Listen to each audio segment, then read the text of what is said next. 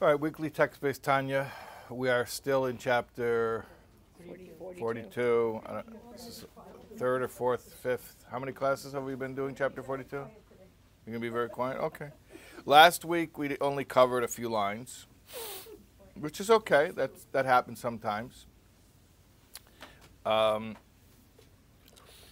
If we can cover a little bit more this week than we covered last week, we should finish the chapter, God willing. So we're in the middle of speaking about last week when we left off, sort of closing the loop on where the chapter began.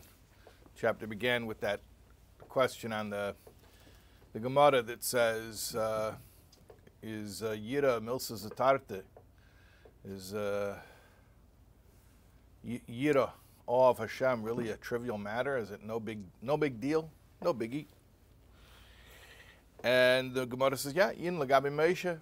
Yeah, for Moshe Rabbeinu, it's not a problem. It's no big deal. We said, fine, that's for Moshe, but what about us? So he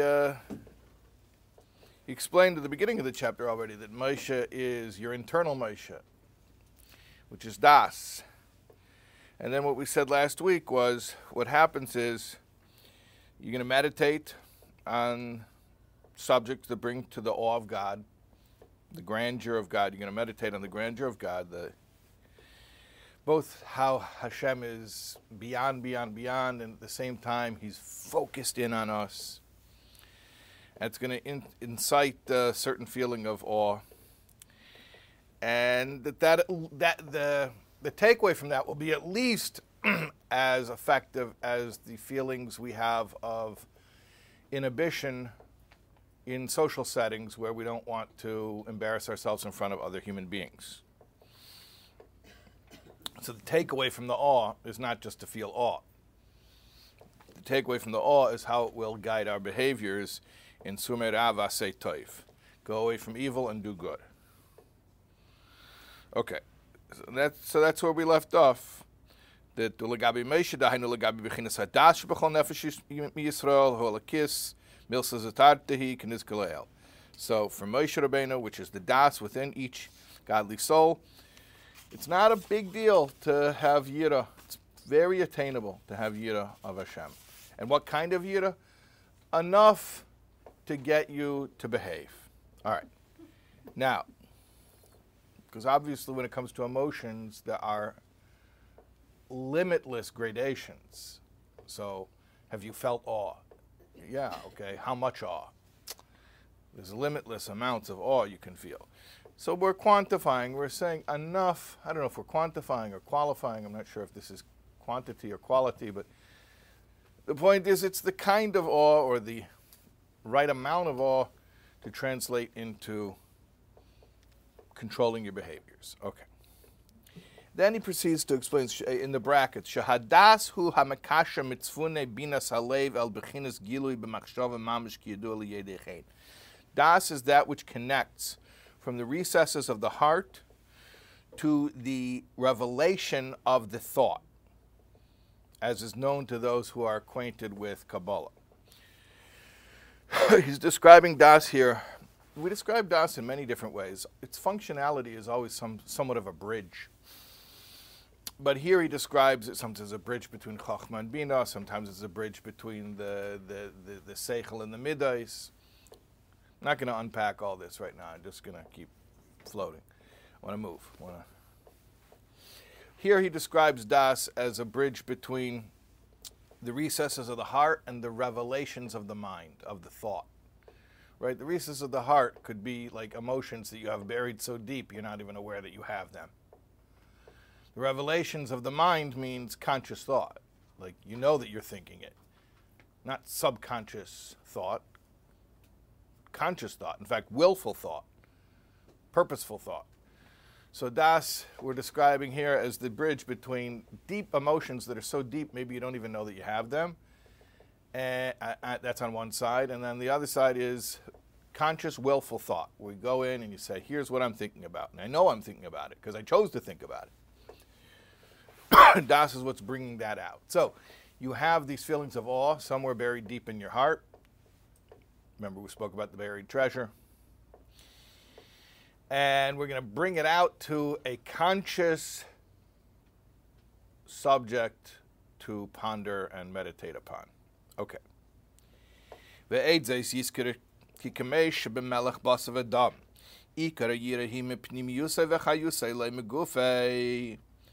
Now, another important thing to remember when you are thinking about these meditations, particularly the awe-inducing meditations.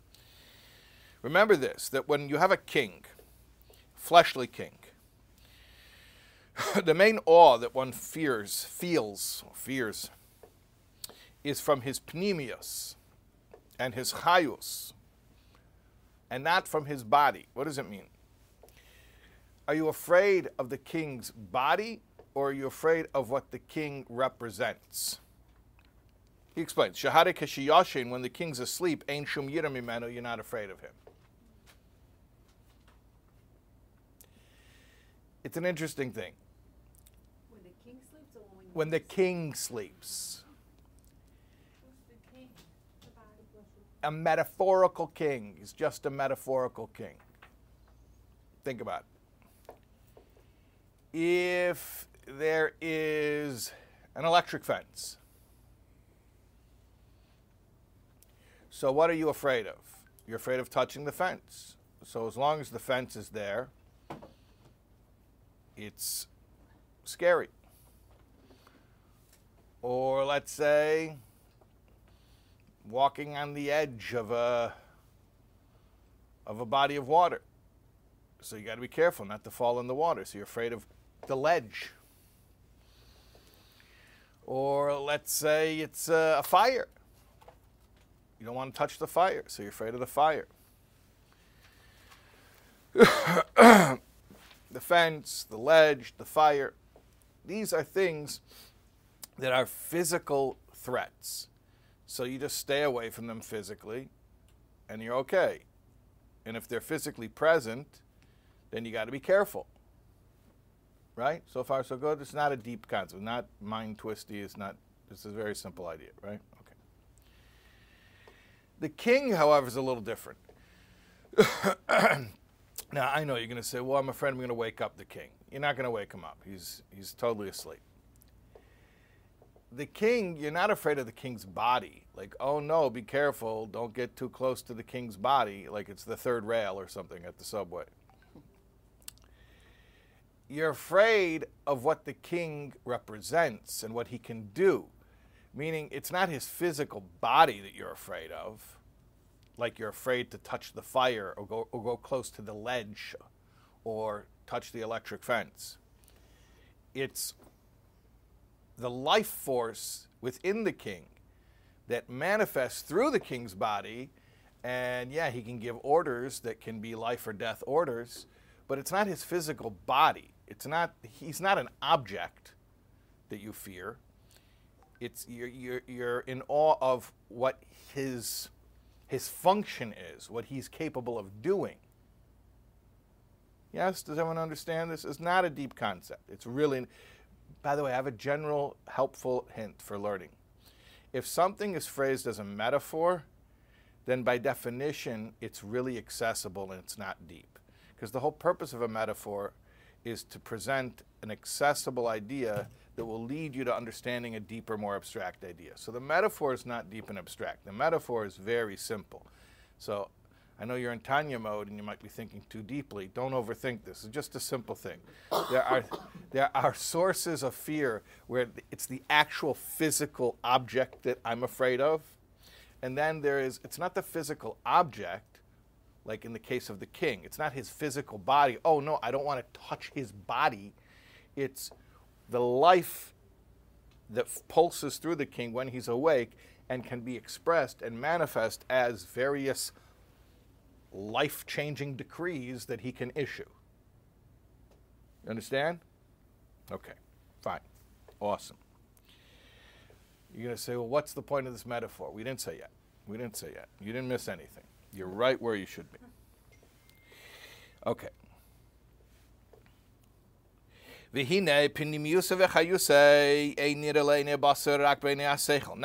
king's penimius and his chayus, he calls it his inner life. You don't see it with your physical eyes. You see it with your mind's eye. Al yedei riyas einay basar begufay levushav she'yedei shechayusam ulbish b'seicham. But it's visually cued by seeing the physical side of the king, and then you know in your mind that within the physical body of the king is housed the king's life force. Now it's getting a little bit more complex, but still it's not a super complex idea. You're not afraid of the king's body. It's not like a fire where you're afraid to touch the fire. For good reason you're afraid to touch the fire. It's not, oh, I'm afraid to touch the king's body. If I touch his body, I'll blow up. Okay? However, when you see the king's body, that's a visual cue to remind you of the king's life force. That means his powers, his capacities. What? His authority. His authority, yeah, which is an abstract notion. The authority of the king. It's not a thing, it's an idea. I mean, if he wasn't the king, we would be afraid of his body. Right, right. Or you're not afraid of his body either way, but if he wasn't a king, then seeing his body wouldn't remind you of his authority because he would have none. So you see his body, and it's a visual cue. Oh, this is the king. Now, he's not the king because of his body, but the body is a cue to your visual senses to remember in your mind what the king represents. I like that word, his authority. Yeah, okay. So far, so good? We're doing okay? All right, fine. V'im kain, if so. All right, now we're going to get the application. If so. This is exactly how you should fear Hashem.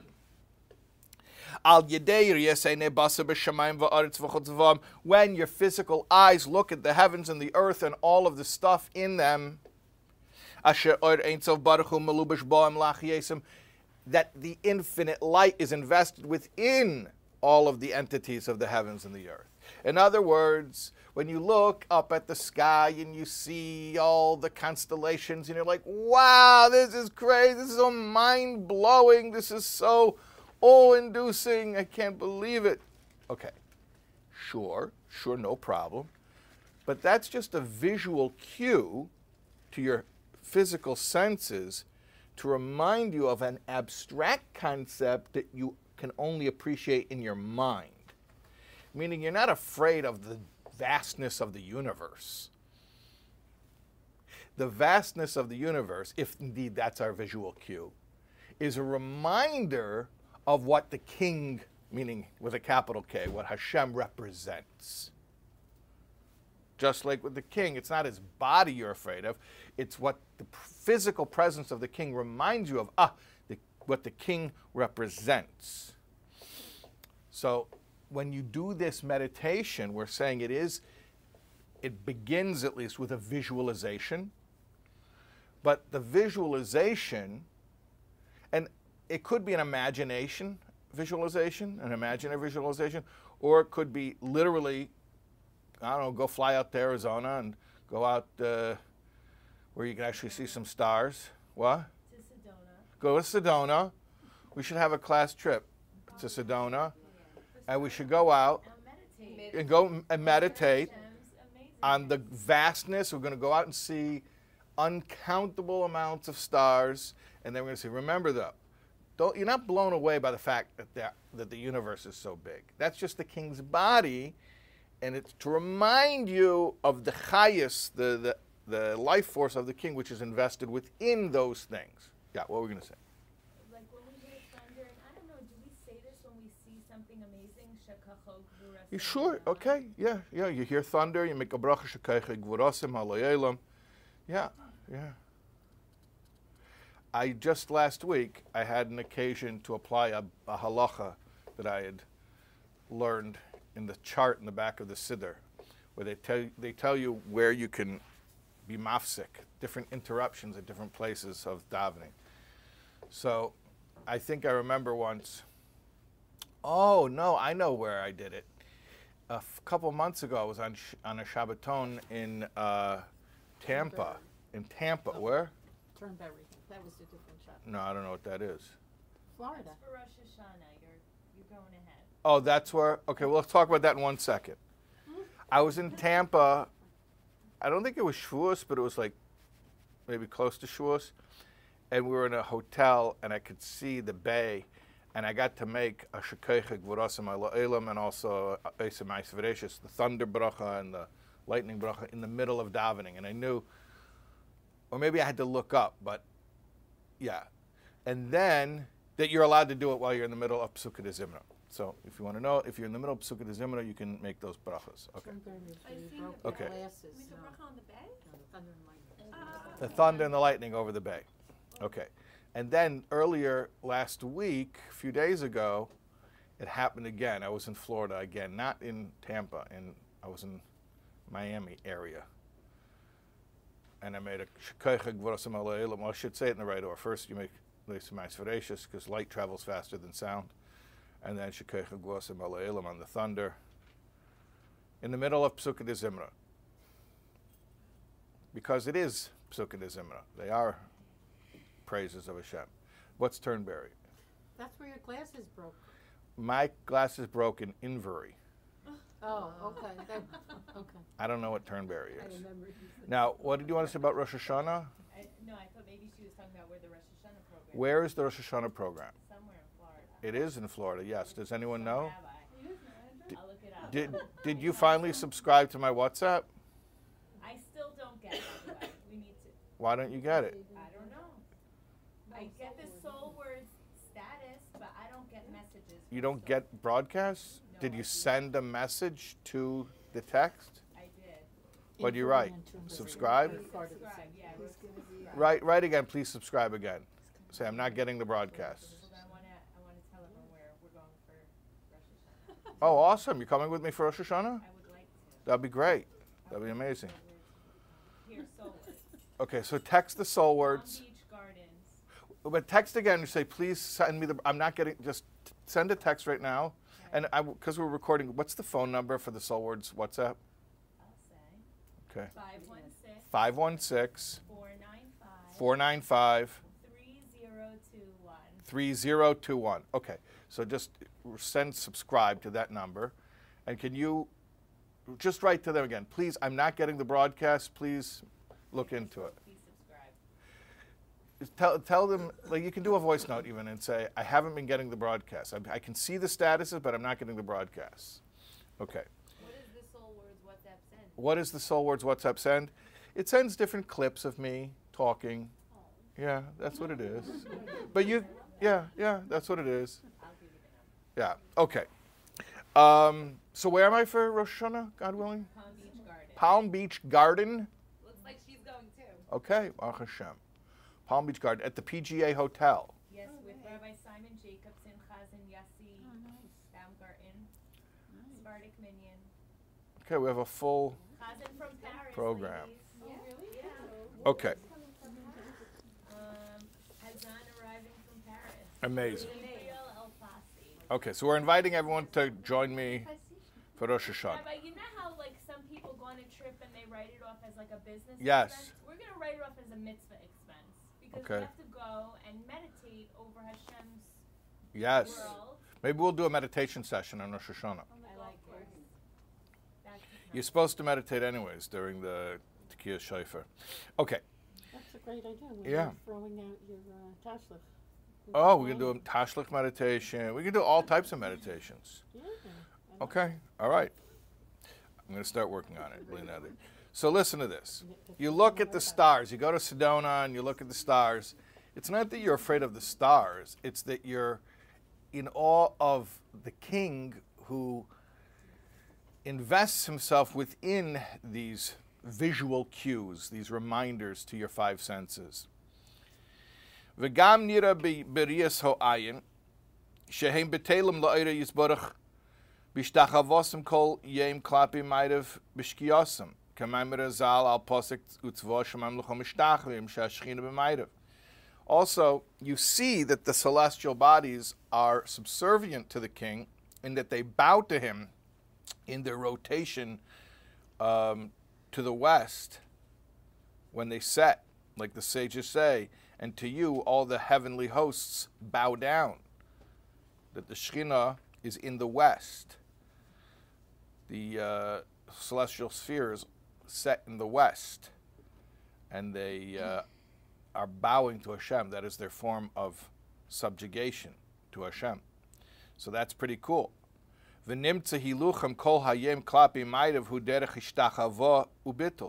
it comes out that their rotation westward is a type of bowing and a type of expression of subservience. And in case any heliocentrists are listening, you can leave vitriolic comments in the YouTube. That's okay. I'm fully aware of the heliocentric model. I think it's a good model. I'm glad that NASA used it for the moon launch. It's fine. It's just a model. Don't get all enamored with it to the point where you're ready to die on that hill. It's just, I'm speaking to the YouTube people. I don't think any of the heliocentrists here even care. What is that? I don't even know what you're talking about. You don't know what I'm talking about. Okay. Well, you see, there was this guy named Ptolemy who was, Yeah, I heard of. yeah. Oh, this is weird. Like, it's like Gemara. You know, we start and then. Yeah. Gemara Okay. always- Very simple. The Torah model for astronomy, which is a very precise model to the extent where I challenge anyone who thinks that they're smart to go learn the Rambam's Hilchas Kiddush HaChodesh in Mishnah Torah and tell me you can follow it all, okay? And just have a little respect for the fact that for millennia, the Jewish sages were able to predict the exact appearance and place of the new moon. And you're going to say, well, the Greeks could do that too, and the Jews got it from the Greeks. Okay, I'm not claiming it's a unique science. Anyone who has the sky up above them can learn how to do this, right? Okay. In fact, some of the science was lost to the Jewish people, and yeah, the Rambam says we recovered some of it from Aristotle. That's okay. I'm not making any claims that it's a unique science that only the Jews have or had. What I'm saying is that when we say that the celestial bodies are rotating around the earth, and you're going to say, well, that's barbaric. That's barbaric. Okay, well, no, it's not barbaric. Why is that barbaric? Why? Don't you know that Galileo came and he set the Catholic Church straight that the sun is the center of the solar system and the earth goes around the sun? Well, I don't believe that. I believe that the sun goes around the earth, so I'm a barbarian. What does that make you? Barbaric means violent and Well, okay, maybe not barbaric like a violent barbarian. Yeah. More like, maybe they would call it ignorant, maybe they would call it backward. So I'm fully aware of the heliocentric model, and it's a model, and models are as good as the effectiveness of those models. So yeah, I understand that for certain calculations, it's much more simple to use a heliocentric model. No problem. I wouldn't go to NASA and try to get them to adjust to a geocentric model. I'm fine with that. But when we're discussing theology, then the geocentric model is a more elegant, helpful, instructive model. Okay? And if everything's moving, I think one would be hard-pressed to prove what's stationary and what's in motion and what's moving around what. That's all I'm saying. Okay? So, from the perspective of the geocentric model, which is the theologically more helpful model, the celestial bodies are moving westward in an act of bowing before the king. And when we see them bow like this, it instills awe within us, as he's about to explain further. Imagine someone who never saw the king in his life. He wouldn't even recognize the king if he saw him. This is before TV. The person might not even know what the head of state of his country looks like. However, let's say he came into the king's court. And he saw many great officers bowing before one person. So he doesn't know, oh, that's the king. Look, kids, that's the king. He doesn't recognize the king, but he sees one guy sitting there and a bunch of other classy-looking guys bowing down to that one guy. So what is he going to conclude? Tipel olav emo v'fachad. He will be beset with a feeling of dread and awe. Like, wow, that guy must be pretty powerful. So too, you see, the celestial spheres are subjugated. They don't just get to go buzz around however they want. They're set on a path, and they have to follow that path, and they submit themselves to that path. Wow! So the force to which they are submitting is a pretty powerful force. That's what we're saying. Now, although it is true that this manifestation of the king's might is coming by way of many levushim, of many garments. He says many garments, layers of garments. Remember the Invisible Man from the old horror movies? You could only see him if he's wearing clothes. He used to bandage up his head. You know what I'm talking about. Okay? So, you would know about Son of Svengoolie. You would know all of the 50s horror movies. Hold on. So, the point is, you can't see the Invisible Man. But when he's wearing clothes, you see his clothes moving around. Right? Okay. So, you can't see this abstract notion of Hashem's authority, his power, his might. But you see the effect of it. So it's like seeing something by way of its external effects. And sometimes it's even the effect of an effect. That's why he calls it levushim rabim. He calls it... Well, yeah, okay. So this is an intermediate student mistake. Not a beginning student mistake and not an advanced student mistake. And that is, when you hear the word levushim, you're so used to thinking of that word levushim in, oh, I know what levushim is, chapter 4, thought, speech, and action. The soul's garments. Very good.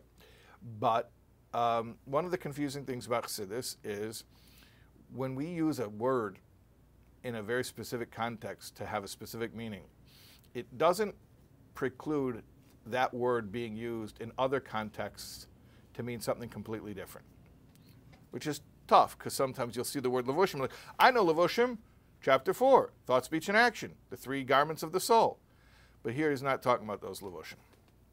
I mean, it's similar, they're both called levushim, but here he's talking about when you see the celestial bodies surrendering to their king, they are a garment, so to speak, for the authority of the king. You don't see the king, but you see the effect that the king is having on the celestial bodies. Yeah. That's true, but they don't have free choice. So then what else would they do besides for surrendering to the God who created them? All right. But So you're saying because they don't have free choice, it's not as impressive? It's not that it's not impressive. It's like it's not. I can't relate to that because I have free choice. Okay, but it's not Aesop's fables here. It's not like we're using, a fox to teach a story about human character traits, and we're not looking at the stars to teach a lesson about human character traits. It's not the point. The point is, it's supposed to inspire awe because you're like, wow, there's a lot of stuff, and it's all subservient to Hashem. Wow. So when I'm trying to wrap my head around the greatness of Hashem, which I'll never be able to do, I could at least start by saying, even the stuff that Hashem's in control of, I can't wrap my head around. Let alone I'm going to wrap my head around Hashem. Right. Wow, awe. Right. Okay? All right, fine. Rabbi, Yeah. first of all, like Rebecca, I don't know why is it, are we not considered Hashem's levushim also? Are we not considered Hashem's levushim also? Well, I'll tell you something. When we surrender and we do a mitzvah, we are Hashem's levushim. No, but even if we don't surrender. Yeah, I guess to some extent that even when we don't, allude to yeah. that a few chapters ago when we said Yeah. we see another soul and that should be like the sun's rays. I guess there are levels. There are levels to it. Meaning, there is a suit which is more, it fits you more, it's more conducive to your natural movement. And maybe there's a suit that's like, it's not so conducive. And then maybe that even is like a spacesuit. Like the boy in the bubble had to wear a spacesuit to go outside. Remember that? Mm-hmm. Leia's the only one who gets any of my references, so she sits right up front. And at the end, he took it off and he died. Yeah. But he made a choice. He But I wouldn't see, lived on his I wouldn't terms. see us as garments. I wouldn't see human beings as garments. I'd see us as vehicles of Hashem. Because we have garments. We block ourselves with garments. But Yeah, we more well- vehicles than we are garments. Yeah, well, you're bringing up something very good. I mean, sometimes we use the term merkava, which is a vehicle. Sometimes we do use the term levush, which is a garment. That we're a levush. Our mitzvahs. Our mitzvahs. Sometimes we describe our mitzvahs not just as our soul's garments, but as the garments of the king. Right. How what's the king is everything expressing else? himself. What? So what's everything else? Well, everything else is also a garment. What do you Is it mean not everything all a else? manifestation? It's all manifestation of Is Hashem. that what we're saying when we Yeah, refer it's to it all. as the levushim, like the stars, like is that a manifestation or is this a different idea? When I look up to the stars with my eyes, when I feel, how's it go? When I when I cry, when I laugh, when I sing, I know that God is a part of everything. You don't know what I'm talking about? Not at all. Guys, it's all an expression of God. Stars, the wind, the tide of the ocean, but they're just garments. And that's our point. Okay, watch this. Let's continue here, okay? And although these are just garments, and sometimes they're garments on top of garments, like petticoats, like a lot of different layers. Talking about like major layers. Okay. Hare. What? Never mind. Okay. They're all talk. Okay. Hare ein havdol v'hafresh klal b'yiras melech basav adam ben shehu arim uven shehu lavush levush echad uven shehu lavush b'levushim rabim. There's no difference in the awe of the king whether the king is naked. It's an interesting thing because I've thought about this before. Like, wouldn't that diminish one's awe of the king? But apparently not. No. Or whether the king is wearing many garments. The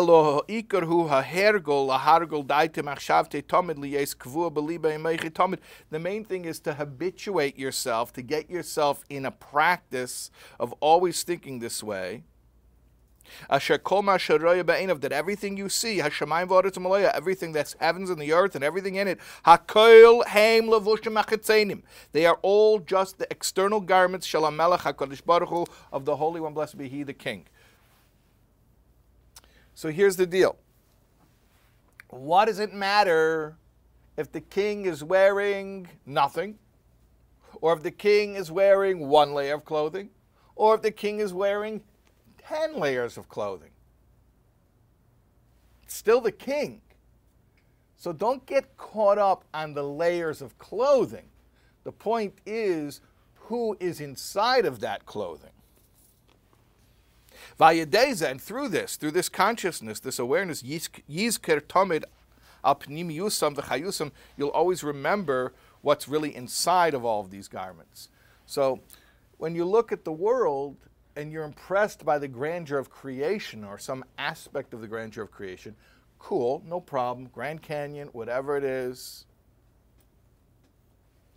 whatever natural wonder it is that you're looking at, wow, amazing.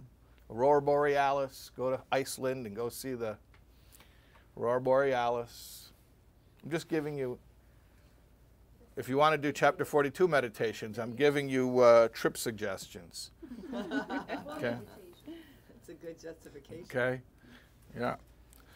All right. Wow, amazing. But these are the king's clothing. So just remember what's inside of the clothing, what's behind it. That's what we're really in awe of.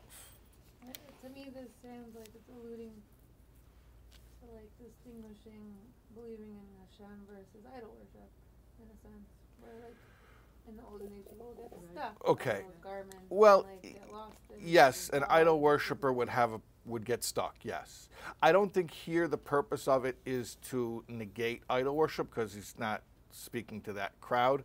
But yeah, an idol worshiper would get caught up on that because they would just stop. They would be like, "Oh, the Aurora Borealis is so amazing. Let's worship it." No. You're supposed to go further, go deeper, right? Okay. So. I think, for me, the fact that I can't see the inner core makes me even have more awe.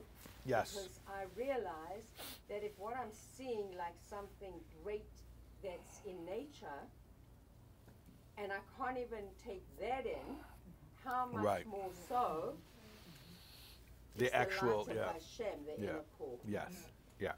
And he said a similar thing earlier in the chapter when he said about Hashem's omniscience, about an eye that sees and an ear that hears. And he says, now you're going to say Hashem has no bodily likeness. Yeah, no kidding. But that makes it more awe-inspiring, not less. Right, exactly. Because he's not bound by those. Exactly. He's not bound by the particulars of the visual metaphor. The visual metaphor is the tip of the iceberg, so to speak. Right. And when you look up at the heavens and you see the stars and you know that that's just the surface. That's you're just not the even surface. seeing That's all right. the stars. That's right. That inspires. And that's what he said, enormous levushim awe. chitzainim means the outer garments. It's just the surface. Right. That's correct, yeah. And that's why it's awe-inspiring. Exactly. Okay, yeah, So when I have that awe-inspiring moment, yes, if I'm in a place of like constriction, pain, struggle, then it's like you have all these garments, right? All Yeah. these manifestations. What are you picking on me for? Like, Yeah. What do you need me for? That's one thing, but I'd like to move out of that. Okay. And if I were to move out of that, then I could just be like, so what do you need me for? So what am I here Yeah. for? So what is this all about? Right? So why me? It, for the good, for the bad, for just plain old Yeah. existence. So, I mean, he's not explicitly I know that's not dealing the with way this, but you're asking, okay, so, I mean, it's a human question, so let me address it. Okay. You're basically saying, well, what if I'm going through pain and I've got my own issues right now, I'm distracted with those issues, and now all of a sudden, let's say I'm doing some awe meditations and they're working and now I'm inspired, but hold on a second, what do? I have the awe, but at the same time I have my pain. It's like I know God runs the world, so like, why me? Why are you picking on me? Okay. Without getting into a whole deep conversation about why do bad things happen to good people, and I would refer you back to chapter 26. You know, if you really need to rethink that subject, I would say go back to the first half of chapter 26. We speak about the higher good, it's the hidden good, and okay, no problem. But within the context of this conversation, what I would say is that perhaps when our mind expands to appreciate increasingly vast notions of reality, that perhaps our present troubles become smaller. They don't vanish, but they exist within a larger context, which may make them slightly more manageable. I don't want to minimize anybody's problems, but a story that I often think about is I was one time when I was a yeshiva student 770, I was at the home of an older friend of mine. He was maybe 10 years older than me, already was married with kids. And his little kid started crying at the Shabbos meal. And my friend was like kind of laughing it off. And I'm like, why are you laughing it off? Like, your son is crying. He said, no, because it's really a silly reason why he's crying. He doesn't need anything. He's fine. I'm like, well, what? Well, he looks really upset. He's like, you know why he's crying? Because he just found out that the cholent is fleshig. And he wanted to make little cheese sandwiches tonight after Shabbos. And he's not going to be able to. So that's why he's crying. So I'm really not too concerned about it. Okay. So I don't know why, but that made a big impression on me. And whenever I tell this story, there's always people who get distracted by the perceived lack of compassion from the father. That's not the point of the story. I don't know if he should have been more compassionate or not, but that's not the point of the story. So forget about that. Just take it in with... We all want the cheese sandwiches. Now you think about the cheese sandwiches. Okay, so... That's what we all want. Yeah. And they will come Okay, with it. so I saw this kid over 10 years later. Oh, jeez. All right, let's not talk about cheese. Everything in its time. Okay, let's not talk about cheese. I saw this kid over 10 years. The story's not over. I didn't tell you the story for that purpose. I saw this kid over 10 years later. He's married now, but I think this is before he got married. But he was in his 20s already. So maybe it was like 15 years later. Anyways, I spent the Shabbos with him. And I said to him, can I tell you a story? And I told him that story. And I said, do you remember that? He said, I don't remember it, but I believe it. I believe it. I told him, I'm not trying to embarrass you by telling you about silly things that made you cry when you were little. I'm telling you the story for a reason. I told him, I don't really know you. I haven't seen you, haven't spoken to you in many years, so I don't know what's going on in your life, but I know the nature of life. And I just want you to know. Whatever you have going on in your life right now, whatever it is that's keeping you up at night, that's troubling you, you should know this. Just like what made you cry when you were 8 years old doesn't make you cry today when you're 23, whatever that's making you cry when you're 23, there will come a day when that won't make you cry either. But it's a lot of work to get there. Sometimes it's work, sometimes it's just time. It might not Sometimes even it's be in both. this world. And it might not even be in this world. Or it might not be until Mashiach comes. Certain things we will not be able to wrap our minds around. We know that. The suffering of the innocent, we don't want to wrap our minds around. But when Mashiach comes, we have the whole picture, then somehow it'll all kind of click and make sense. Okay? But the point is, when you get a glimpse of a bigger picture, even if from that mind expanded state you don't see how your problems make sense, at least it hints to the idea that there are greater vistas and there is the potential for whatever it is that you're grappling with to have a context. Maybe you can't see widely and broadly enough to have that context, but it reminds us that there is a context. But doesn't it go even further than that? Doesn't it go to the subjugation and the subservience is enhanced by you realizing how everything in this world is under Hashem's dominion. And that helps us all to realize that my problems are Hashem's problems, and He will take care of it because He can. Yes, that's another aspect of it. But I subjugate myself to Hashem, and I put myself in His control. Yes, that's another aspect of it, that certainly Hashem is in control, and that whatever I'm going through that's difficult isn't a lapse in Hashem's control. Exactly. It's somehow all part of it. But again, like I was saying previously, we don't have the bigger context. Yeah, what do you want to say? Jump in. Yeah. Will we ultimately understand every suffering, will we understand why the Holocaust? Why the Holocaust? Or whatever. Always why the Holocaust. Will we be able to Or it is close to will we us. really understand everything? Psyche. Why we had to go through each challenge and difficulty? So if you are a Holocaust survivor, you will understand why the Holocaust. Maybe even before Mashiach comes. If you are not a Holocaust survivor, no, you will never understand the Holocaust. You're a child. Not even trying to. If you're a child of the Holocaust, if you're a child of Holocaust survivors, you will understand why there's such a thing called children of Holocaust survivors.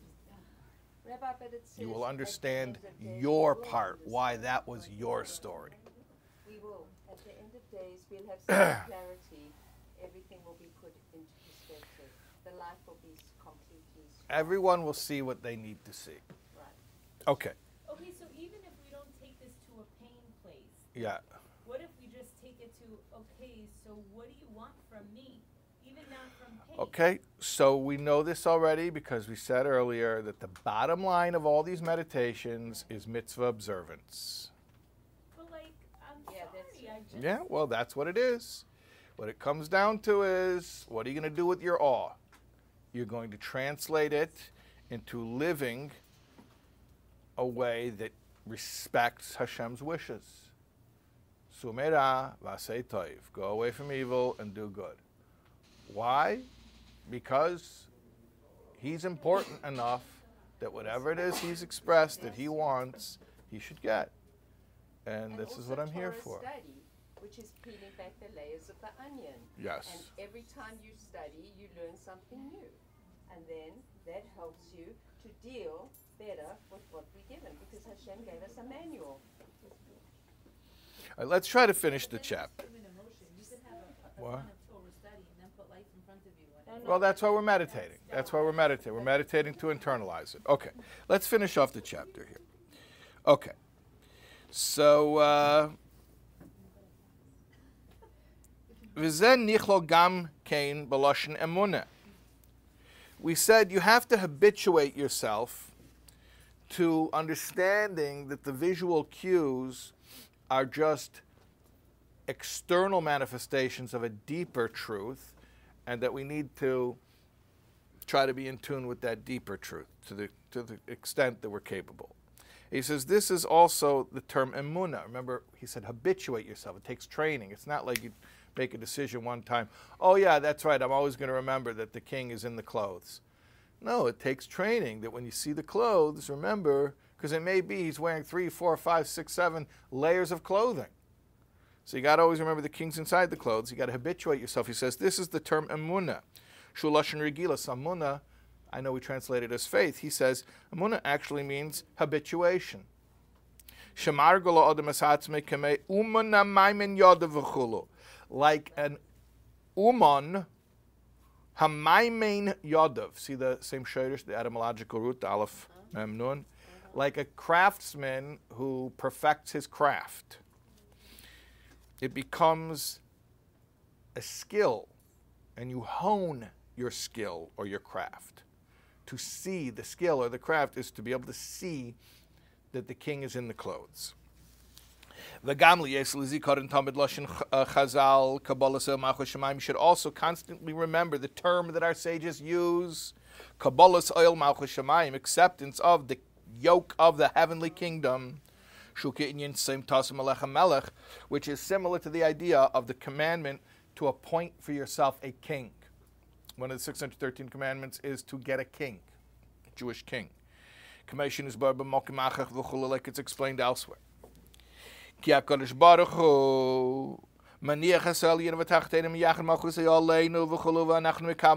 Hashem fills all the worlds, higher and lower, and yet he focuses his kingship upon us, and we, for our part, receive that kingship. It's a two-way street. It's a dynamic relationship.